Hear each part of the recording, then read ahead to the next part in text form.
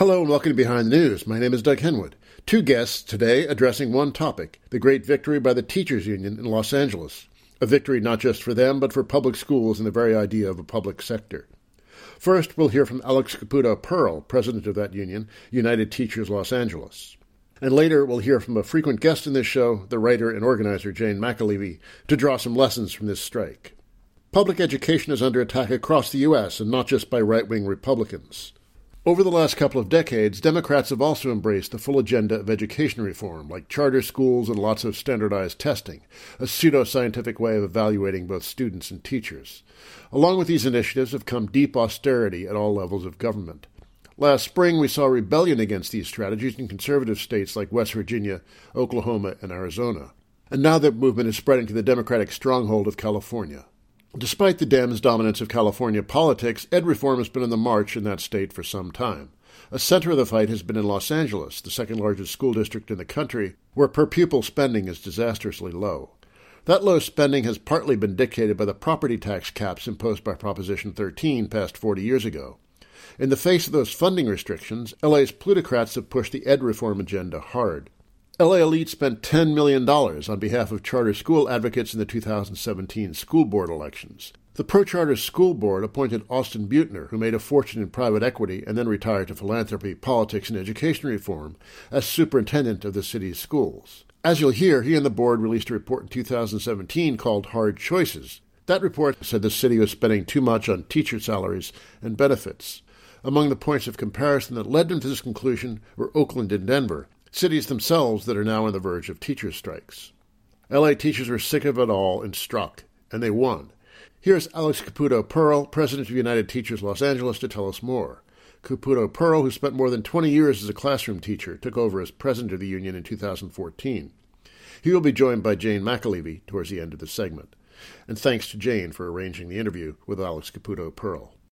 What do you attribute this victory to? You had a very hostile board who basically wanted to destroy the union. So how did you win this one? Old-fashioned organizing. We've spent the last few years really building systems and structures among our members and among parents and community organizations. And we were in a position by the time we went on strike, we had all 900 schools ready to go with contract action teams at just about every single school. We had regional structures that we had parents and community involved in. And then once we went on strike, the issues just touched a nerve publicly, and tens of thousands of more parents and community got involved, and we were able to push with a huge amount of momentum. Could you talk a little bit about both those things? First, what kind of internal work did you do within the union over the last few years to get this going? Well, we started pretty quickly. We came into office in the summer of 2014. One of the first things we did was we won a good contract within the first 8 months of our leadership using an organizing approach, which members liked. We then used that to do a dues increase where we got 80% of our membership to vote to increase their dues by 30%. And we built an organizing department, a parent community department, a research department, and a political department, and bulked up our communications department with that dues increase. And then we just did the methodical work of building contract action teams at every school so that the chapter chair was surrounded by several other leaders at the school. We formed a community coalition called Reclaim Our Schools LA, which has been very important in terms of community organizations. But in many ways, more importantly, we trained our staff and our members in reaching out to parents and using their own identities. I mean, we've got 70% women in our field. Many of them are mothers, grandmothers. And so using their own parent connections and community connections to just create the possibility for, when a strike hit, blowing up quickly through all of those systems and structures. So really, this was the work of 4 or 5 years. Absolutely. And then the public, you started talking about that a bit. So how did, obviously a school strike, I can speak from experience with when we had a school bus strike in New York, it's very difficult for parents. So it's a bit of an uphill fight. So how did you win the parents over? We were frankly overwhelmed and moved by how much support came out of the woodwork from parents. And part of that is attributable to the years of work we did to set ourselves up so that we had parent leaders in every part of the city. And we had many of our members identifying as parents connected within their communities. So part of it is attributable to that. But really the explosion of support among parents was because of the issues: class size, lack of nurses in schools, lack of counselors in schools, a growing awareness about the privatization issue, where increasingly parents of students at public district schools were seeing charter schools co-locating on their campuses, taking dance studios, taking parent centers, etc. We were able to frame the narrative in a way that really touched a nerve among parents. And so, our picket lines, I'm sure you know this, the first 4 days of our picket lines were in the pouring rain. Yeah, that's not supposed to happen in LA, right? And our picket lines were so damn strong. We were so proud. And just tens of thousands of parents on the picket line with us. The attendance in school was about 20%. And most of that was because parents were identifying with us and not wanting to go into school when we were on strike. It's quite amazing. And you also had huge crowds in front of City Hall. I assume that helped. 3 out of our first 5 days, we did midday marches and rallies in downtown LA. All of them were over 60,000 people. So you had people literally taking off work, obviously our 30,000 members, and then a whole bunch of other people taking off work to be there. So it sent a message of real disruption to the school board and the superintendent.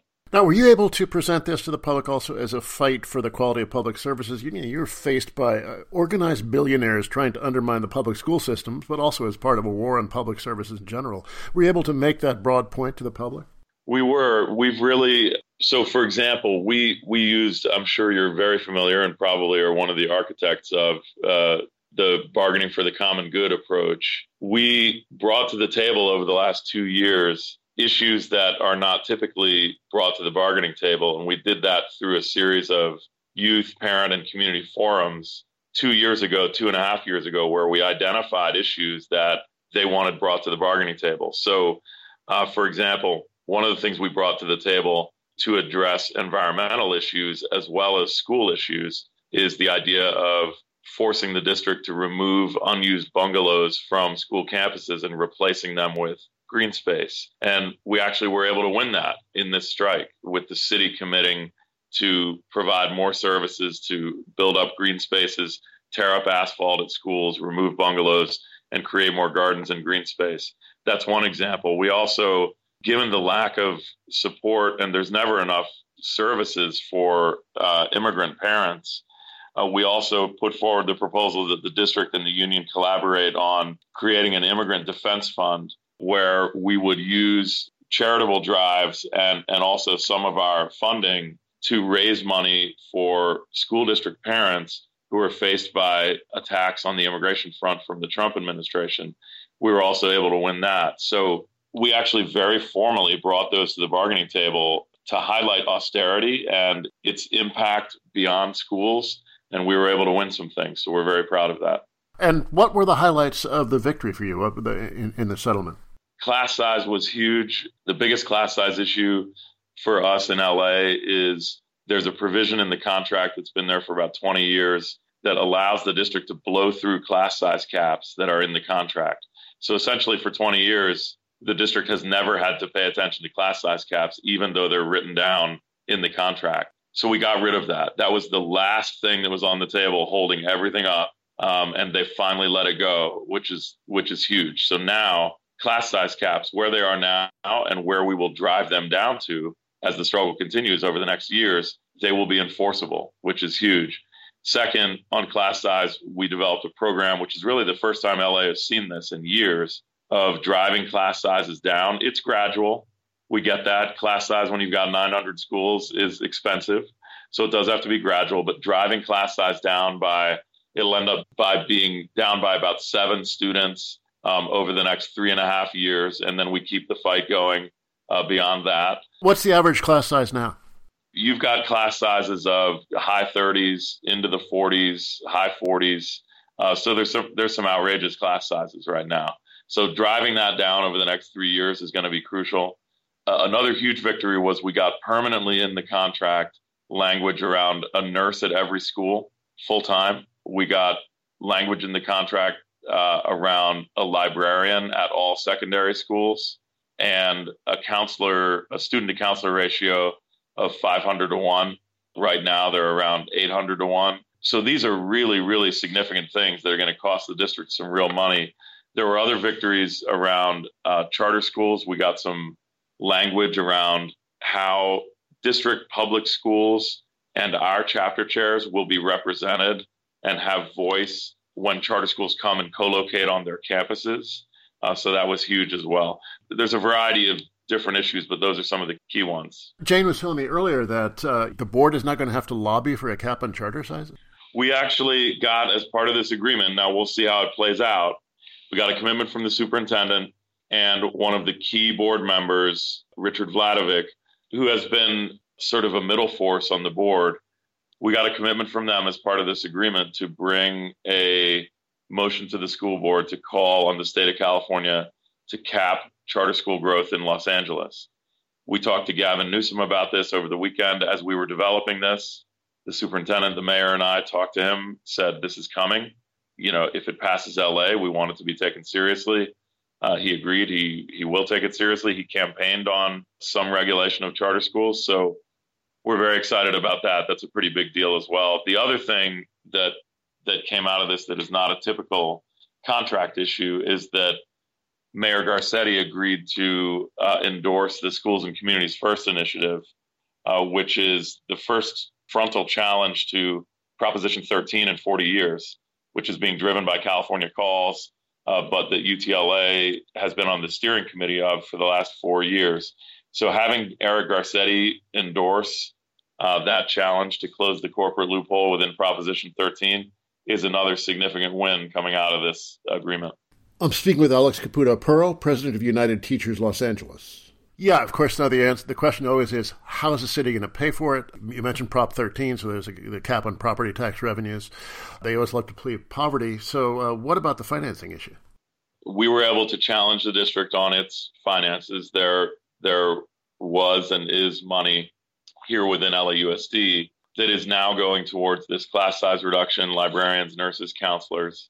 We did do a lot of discussion over the weekend of building together with the school district, the mayor, the governor, the speaker of the assembly. We had a number of conversations over the weekend as we were trying to hammer this out around support for this Schools and Communities First initiative, which would bring about $5 billion to public schools in California and about $6 billion to other social services that support communities.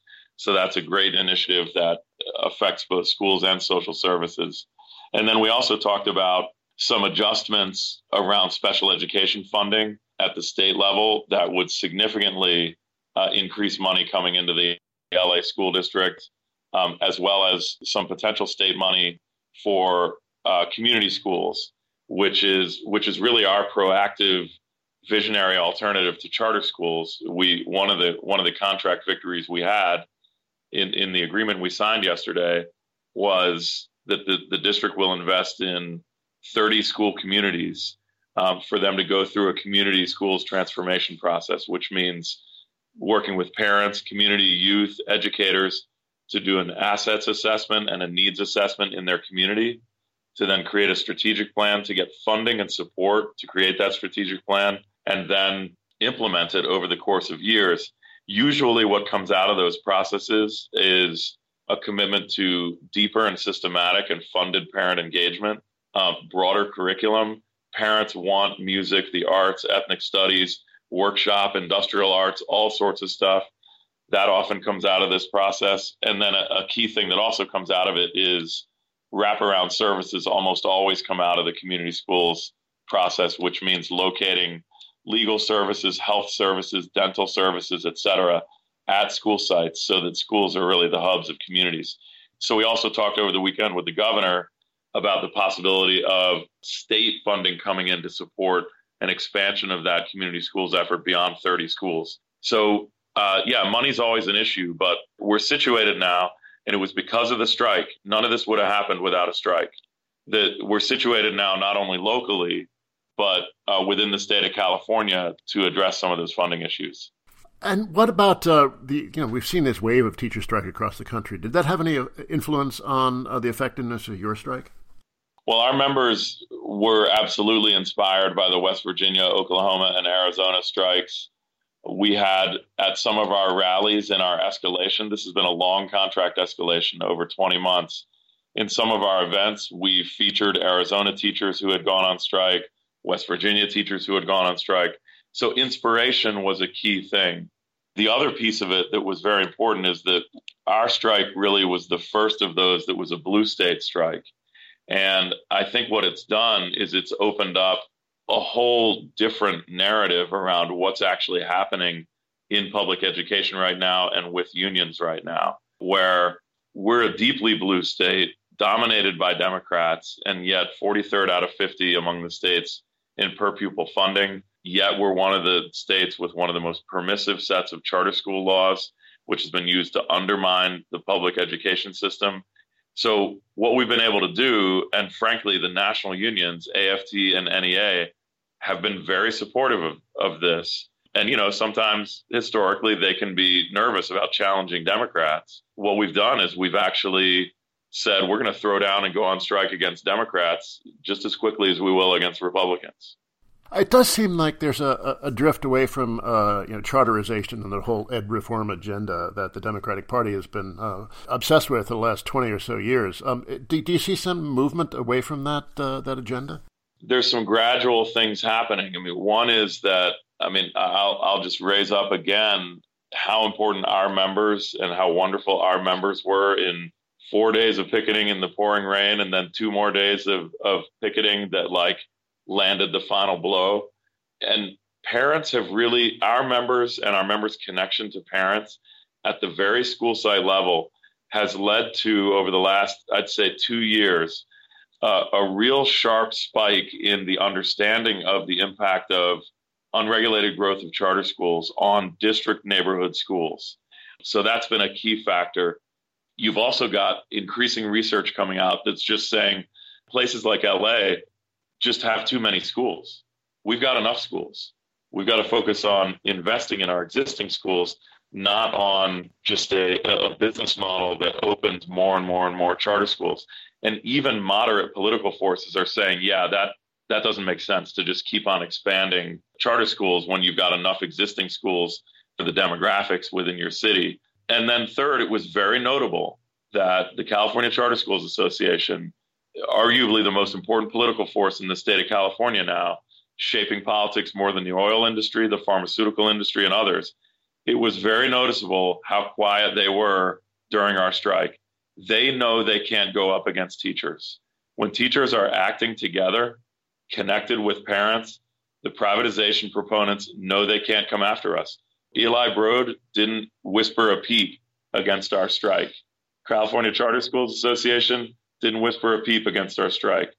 Even their superintendent, who has some of those relationships with the billionaire folks, was very careful about how he spoke about our strike. He obviously was critical of it, but he was very careful about it. So there is some opportunity here to make a push against privatization and for investment in our public district schools.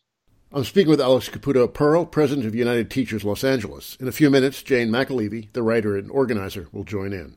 You also got some language about testing, reducing the amount of standardized testing? Yeah, and like with any agreement, we didn't get absolutely everything, and the struggle is going to continue, and our members know that. This agreement is going to pass 80 or 85% support, which is great. But we also celebrate the fact that our members' expectations are raised now.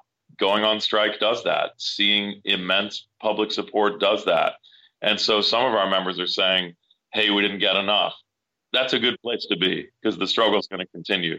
So testing is one of those areas where we wanted a little bit more, but we still got something that, frankly, no one would have been able to predict 2 years ago, which is we created a task force with the district that has as its stated goal reducing standardized testing by 50%, which is just an enormous thing when you consider that standardized testing has been crowding out music, crowding out arts, crowding out ethnic studies for years as you've had this testing craze. So that's going to take some more work. to make sure that that task force heads in the right direction.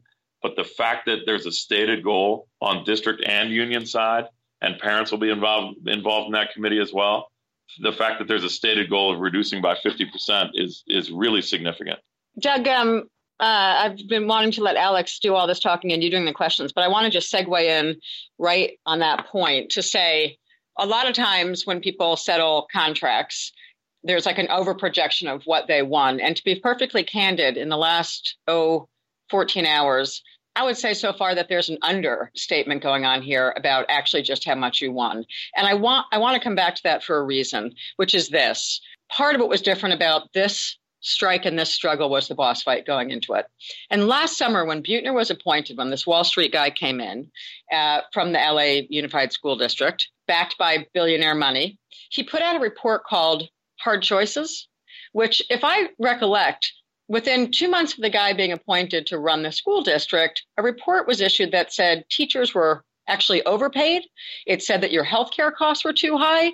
I mean, it literally was almost a definition of insanity from the view of a public member or a teacher. So can you just walk us back to, like, when we're discussing the raised expectations, two of my favorite words, the raised expectations that members have, like, can we walk backwards for 6 months and talk about what the boss message and what their offer really was coming out of Hard Choices last summer?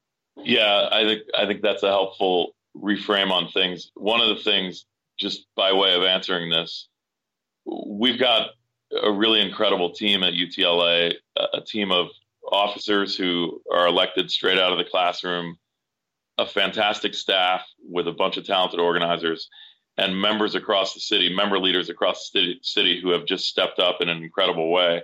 And one of the things that's great about the last few years is that we've been driven by work and not by rhetoric, and doing work on the ground. And one of the things that leads to is a certain amount of humility just in, hey, we've got to do this. Do we have chapter chairs at all these schools? Do we have parents in this section of the city? And the focus is so much on the work that sometimes the thing that gets left off the table in the 23rd and 24th hour of the day is how you're framing stuff. And I think that you're right, Jane, that when you look back at when Buettner first came in, he said that teachers were 17% overpaid in Los Angeles and that our healthcare was 44% too expensive. And so an angle on this entire fight was pushing back against cuts, and Buettner setting the table through this contract to get cuts soon after. And so the last scrap that he had attached to this whole fight to try to get that was tying our pay increase, which ended up being a 6% pay increase that we won, tying that to having new teachers hired from here forward take longer to get lifetime health care, which is clever on his part, right? To get our members who are teaching now to turn against people that they don't know who will be teaching in the future. And even on that one, we beat it back. And our pay increase, our 6%, is just a straight 6% with no contingencies and no conditions. So the fact that the district came out of this with literally no advancement on their agenda of coming after teacher pay and teacher health care is a very significant victory that, frankly, we're probably a little bit too humble and a little bit too busy to always acknowledge. Yeah. So I just want to reiterate a couple more points about this. So for real, there were moments like last August during the strike vote, there were moments when I was interviewing teachers in August and said to them, like, if they give you the raise you want, is that going to be enough? No. And I said, what is going to be the most important thing that would get you back in, like from a strike? And they said, look, the thing we have to win is eliminating Section 1.5 of the contract. If we win that, we're good. By the way, that's the language that he described earlier about removing a sort of mechanism in the contract that just blew a hole in it and let the boss declare an emergency and increase class size willy-nilly and get classrooms up to 40, 45, 46, whatever it was. So not only did they eliminate Section 1.5, which was like absolutely huge, but they went way beyond that. Like, you opened this interview by talking about green spaces and making it so that public schools in the system don't look like warehouses anymore. And the city's going to come in and start to green them, let alone a reduction of class size. So I just I want to say that up against my experience of what the boss message and the boss fight was in the summer when you were taking the strike vote, to go from what the boss message was and what the employer's goal was in this campaign, which was to damage the union on the way to undoing the public school system, quite frankly, to have come through that boss fight, built organizational structures that held, and to achieve, there's a 2-page agreement settlement that has so many victories in it, half of which we would have declared that this was a massive victory. And you went well past the minimum standards that I heard most teachers saying that they wanted. And I know you have to leave, Alex, but just one more question for you here. I know that teachers in Oakland and Denver are on the verge of striking. Have you been talking to them? Have they been studying your example? Thank you, Jane, for those comments. I think what Jane brings up is really important, and we're going to be really happy to be doing. We're going to set up town halls over the next couple of weeks where we're going out and meeting with our members and parents and community together to really review. I mean, there really are about 30 things that we won, and it does take some things to walk through them. So we're going to be doing that just to consolidate things, answer questions, et cetera. We've been working with the Oakland teachers for about 4 years now. We formed an organization called the California Alliance for Community Schools.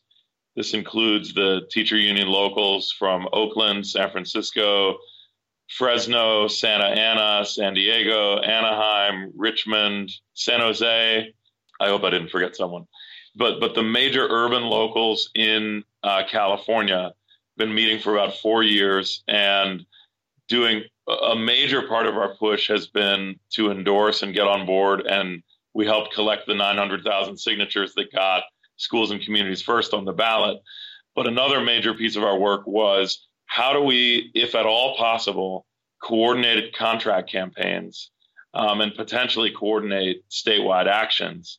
And Oakland and LA ended up lining up pretty well. So they're in fact finding right now, Oakland is. We're in very good touch with them. We've used a lot of the same methodology around contract action teams, although they call them school site organizing squads, which I think I like better, SOS.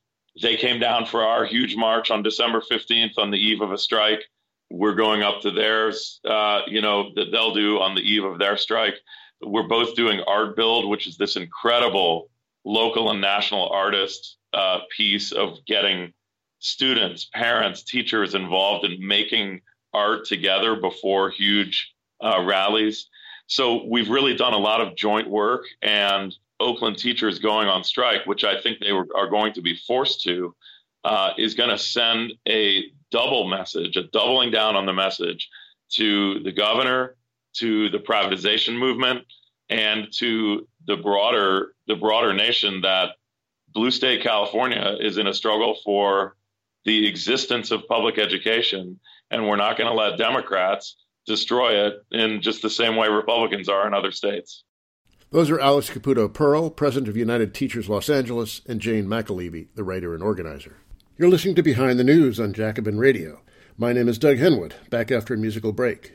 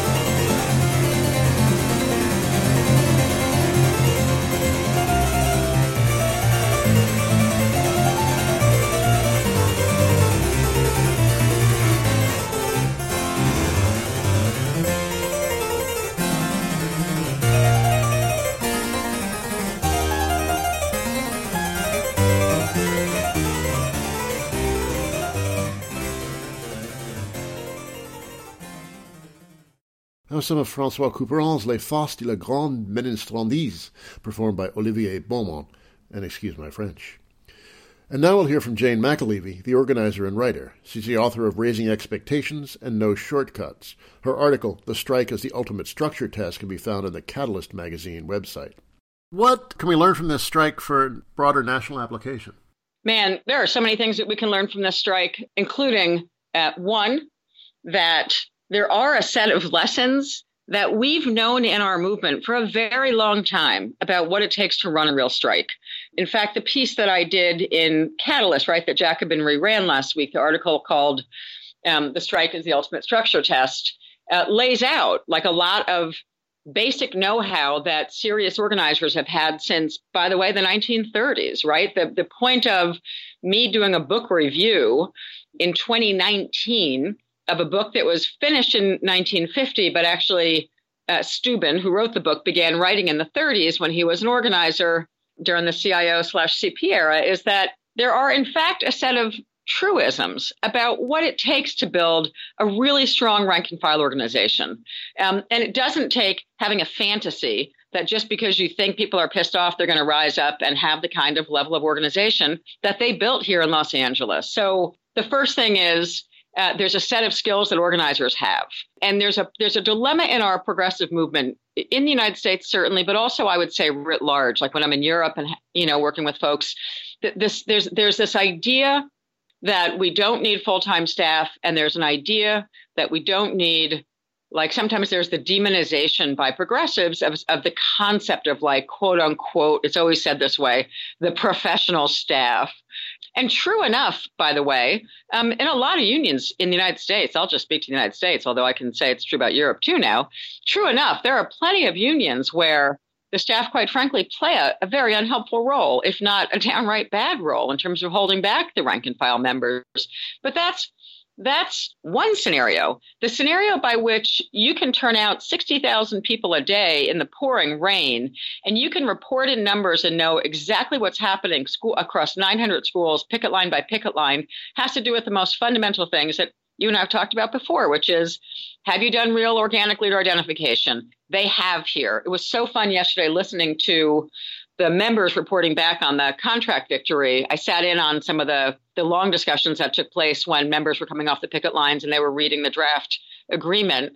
And people were saying to me, like, the key to getting really great chapter chairs in all the schools was that they would say, like, who's writing curriculum in your schools right now? Like, there's a way we know how to find who are the natural, really talented leaders, school by school, hospital by hospital, in my case, et cetera. And you have to run a series of structure tests. And when Alex mentioned that they went for a big dues increase shortly after what was called the Union Power Slate, which is literally the electoral, like the candidate slate from which Alex Caputo Pearl emerged as the president of the union, along with a bunch of really terrific leaders here, out of the classroom.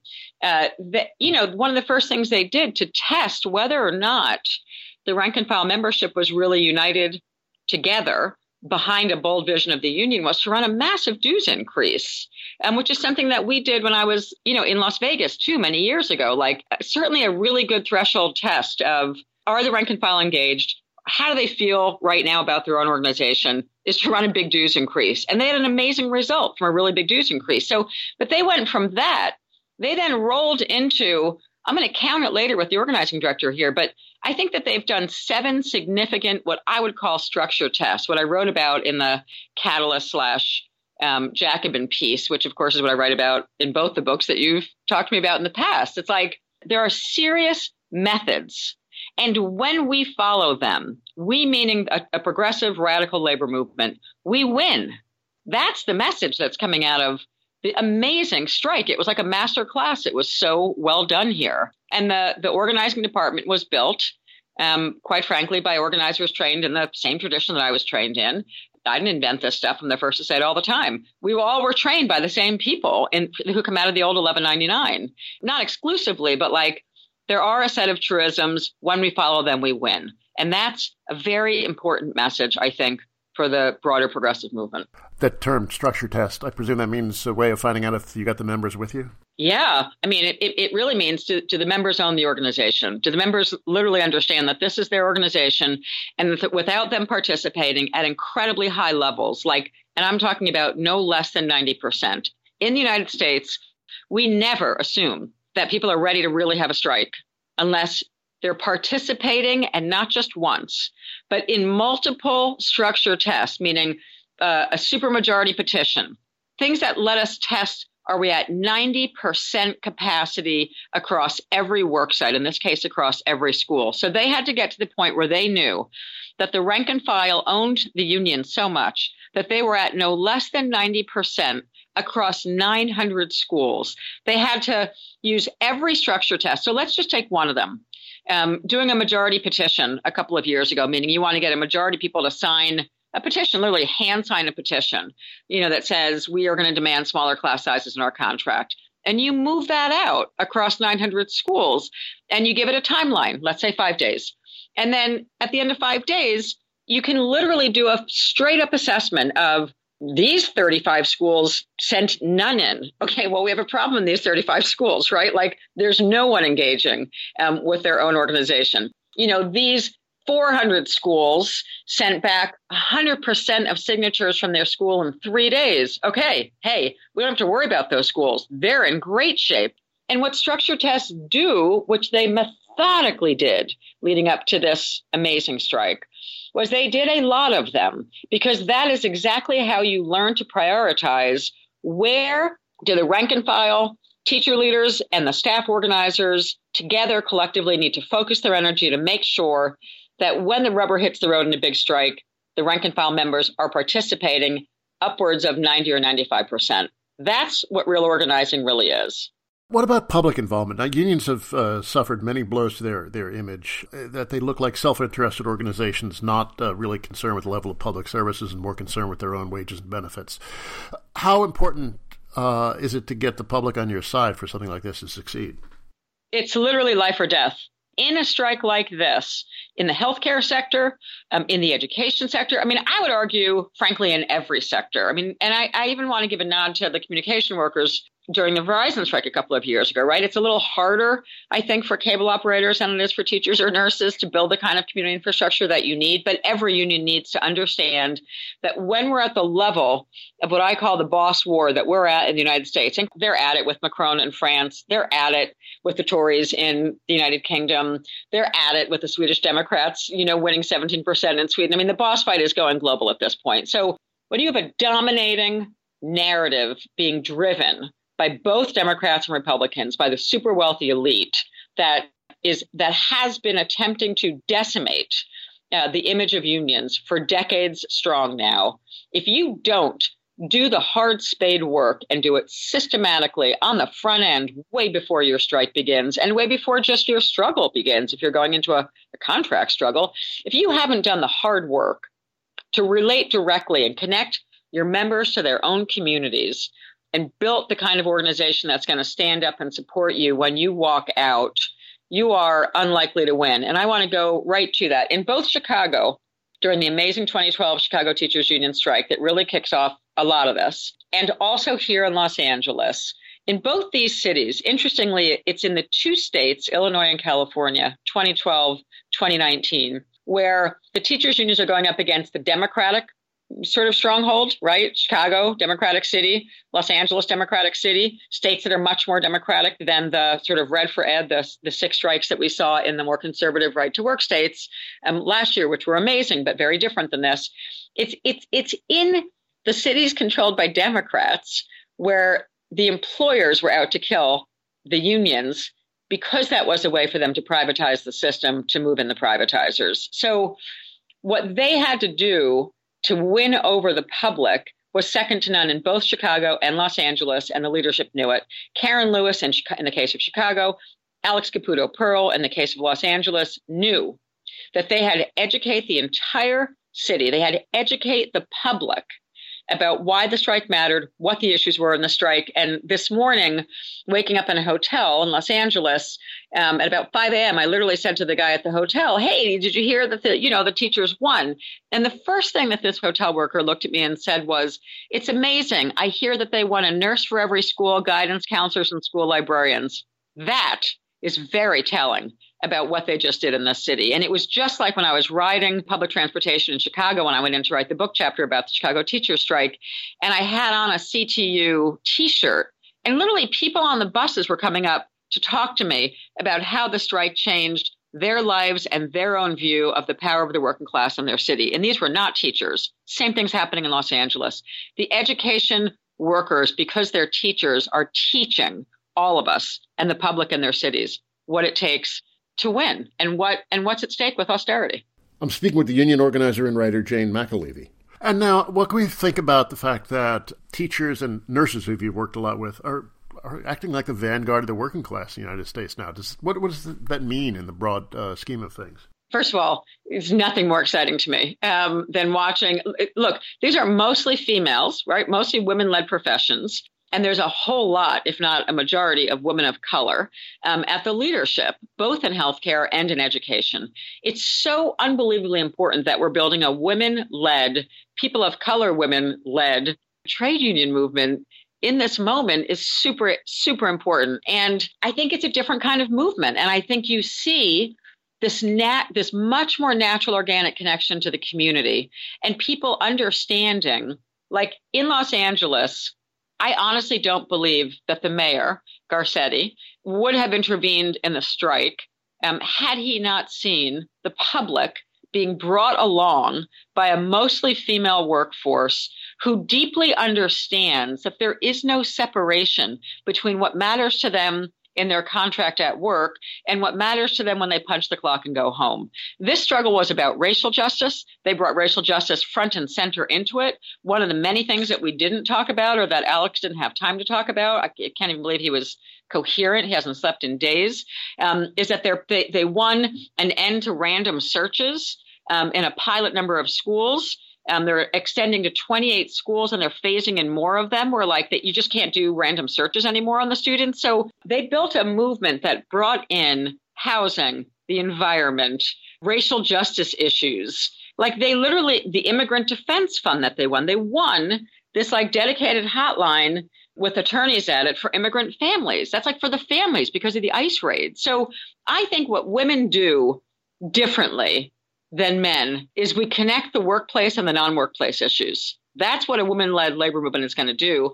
And they're the two sectors. But the reason they're driving privatization so hard is because we know they can't offshore, right? They can't move the hospital to China. They can't move the school to Myanmar or to China. So instead, the neoliberals have set out to decimate the teachers' unions and then to hold it so that the healthcare sector, most people probably don't understand in the United States, that the vast majority, I want to say this like 4 times, the vast majority of nurses and hospital workers in the United States are not yet in a union and never have been, unlike teachers, where the majority actually are, right? So in the case of the teachers, it's about deunionizing. They have to privatize the system to break the teachers' unions, to break public institutions, to make more money off education and literally just break the labor movement. In the case of healthcare, and my life as a healthcare organizer, what we were doing, was winning new organizing campaigns at a record pace.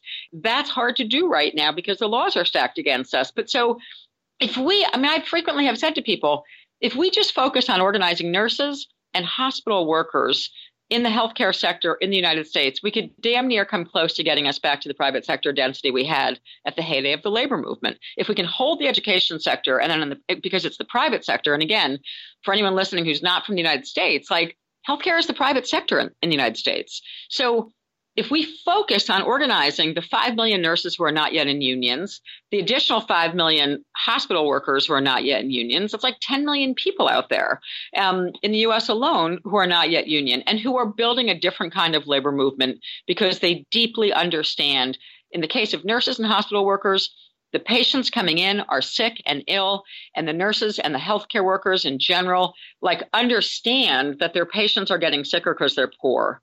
And so they're just naturally compelled to fight poverty. It's the same with the education sector and the teachers. They see what poverty is doing to their students day in and day out.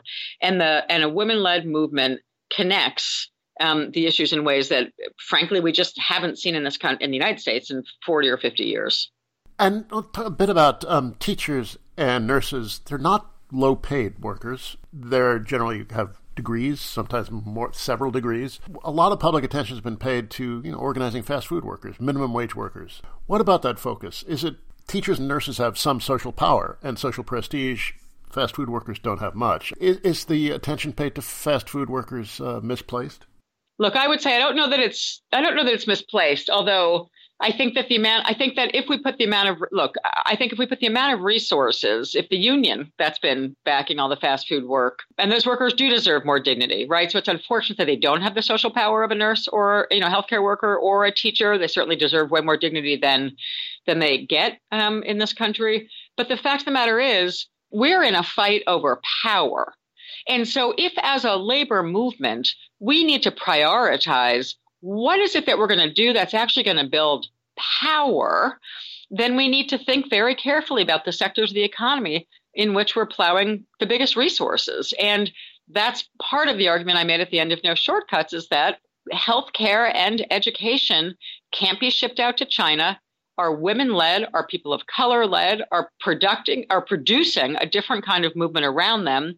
And, what one massive strike just did in Los Angeles compared to, years of the fighting around the fast food stuff, it's night and day. And so it's not that the fast food workers aren't important. I would not in a million years do I believe that.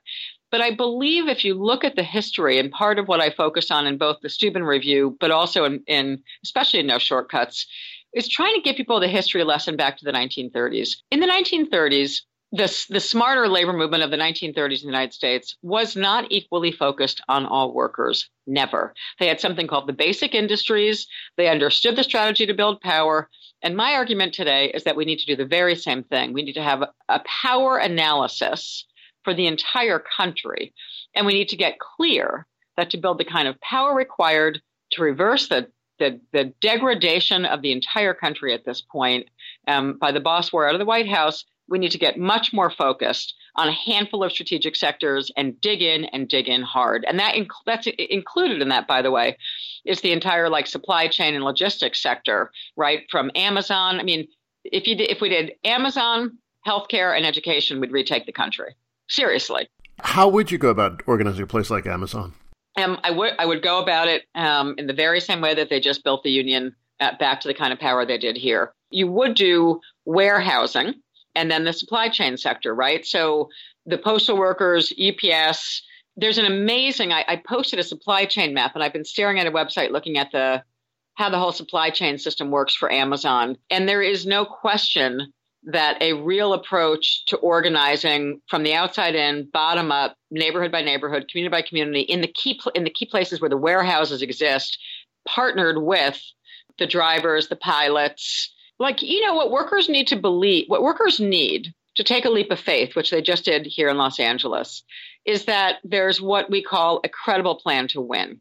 I don't think in this country that we've offered up a credible plan to win to Amazon workers yet. I just don't believe, I haven't seen it yet. So I don't think workers are really, really smart. I think part of what separates real organizing from not real organizing is that real organizers, we seriously wake up in the morning believing that workers are smart, that they're intelligent, and that faced with good choices, good strategic choices, they actually get the difference between door A, B, and C, and they will walk through a really smart plan, and they will help own it and shape it and build it.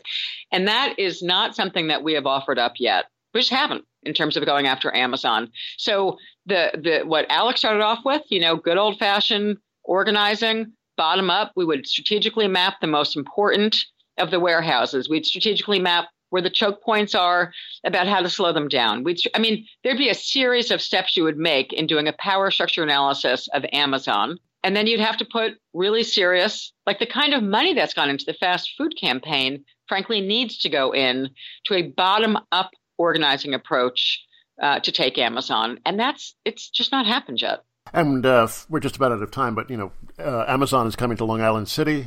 An amazing opportunity. What advice would you offer to the Welcoming Committee? The Welcoming Committee needs to literally make Amazon not allowed to function in New York until there's a broad agreement that not just the workers in New York, but that Amazon, Jeff Bezos and Amazon, need to be taught a lesson by New York. And the lesson has to be, you're not going to function and make money and contribute to gentrification and destroy this city without this company going union. And it's going to be a hell of a fight. And I'm really excited at the prospects of a New York City-based movement taking on Bezos in a way that he has yet to be taken on. And it's urgent. There's like nothing more important that people could be doing, in my opinion, right now in the short term in New York than actually seeing the opportunity of taking that subsidy, ripping it away, and making the place ungovernable unless and until that man learns that he's going to go union. That was the writer and organizer Jane McAlevey. That's it from me, Doug Henwood. Let's go out with this, some of Part of the Union, a 1973 song by the Strawbs. Initially thought to be satirical, it was taken up by British unions, and the band later said it was meant to be celebratory. That's the spirit I'll take it in. Till next week, bye. As a union man, I'm wise to the lies of the company spies, and I don't get fooled by the factory rules, 'cause I always read between the lines. And I always get my way if I strike for higher pay. When I show my card to the Scotland Yard, and this is what I say.